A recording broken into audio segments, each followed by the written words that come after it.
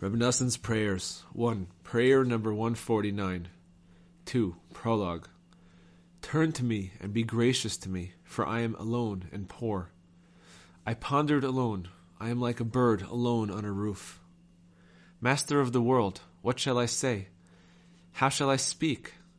Gazing to the right, I see that no one knows me. My refuge is gone. No one seeks my soul.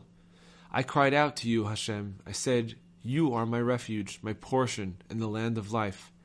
Heed my cry, for I am truly impoverished. Rescue me from my pursuers, for they have overpowered me. Master of the world, you know secret things. You are the essence of truth. You desire truth. You are close to those who call you in truth. You alone know everything that I undergo every single day, including those people who oppose me every single day materially and spiritually to keep me away from the path of life.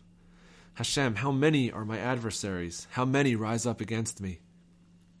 You know how many obstacles, hindrances, enticements, seductions, and confusions overwhelm me at every moment to keep me away from the way of truth, heaven forbid, from coming close to you and those who fear you and your true tzaddikim.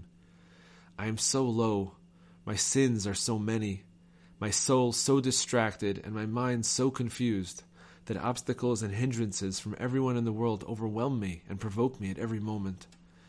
There are obstacles from my immediate and extended family and from other people, because of a multitude of differences in outlook and disagreements regarding the point of ultimate truth.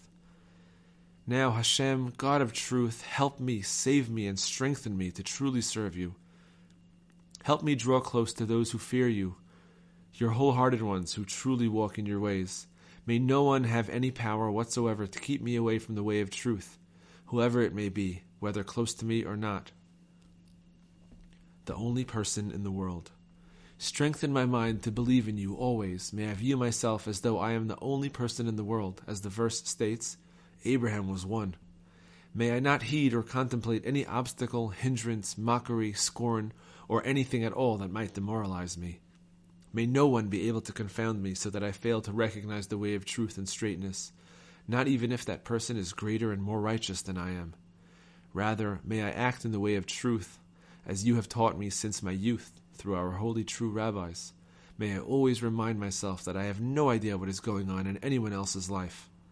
May I be wholehearted and walk on the way of truth on my level, as you taught me through your choicest true tzaddikim, who are the core of truth in all worlds. May I take no heed of any viewpoint that opposes their will, which is in fact your will.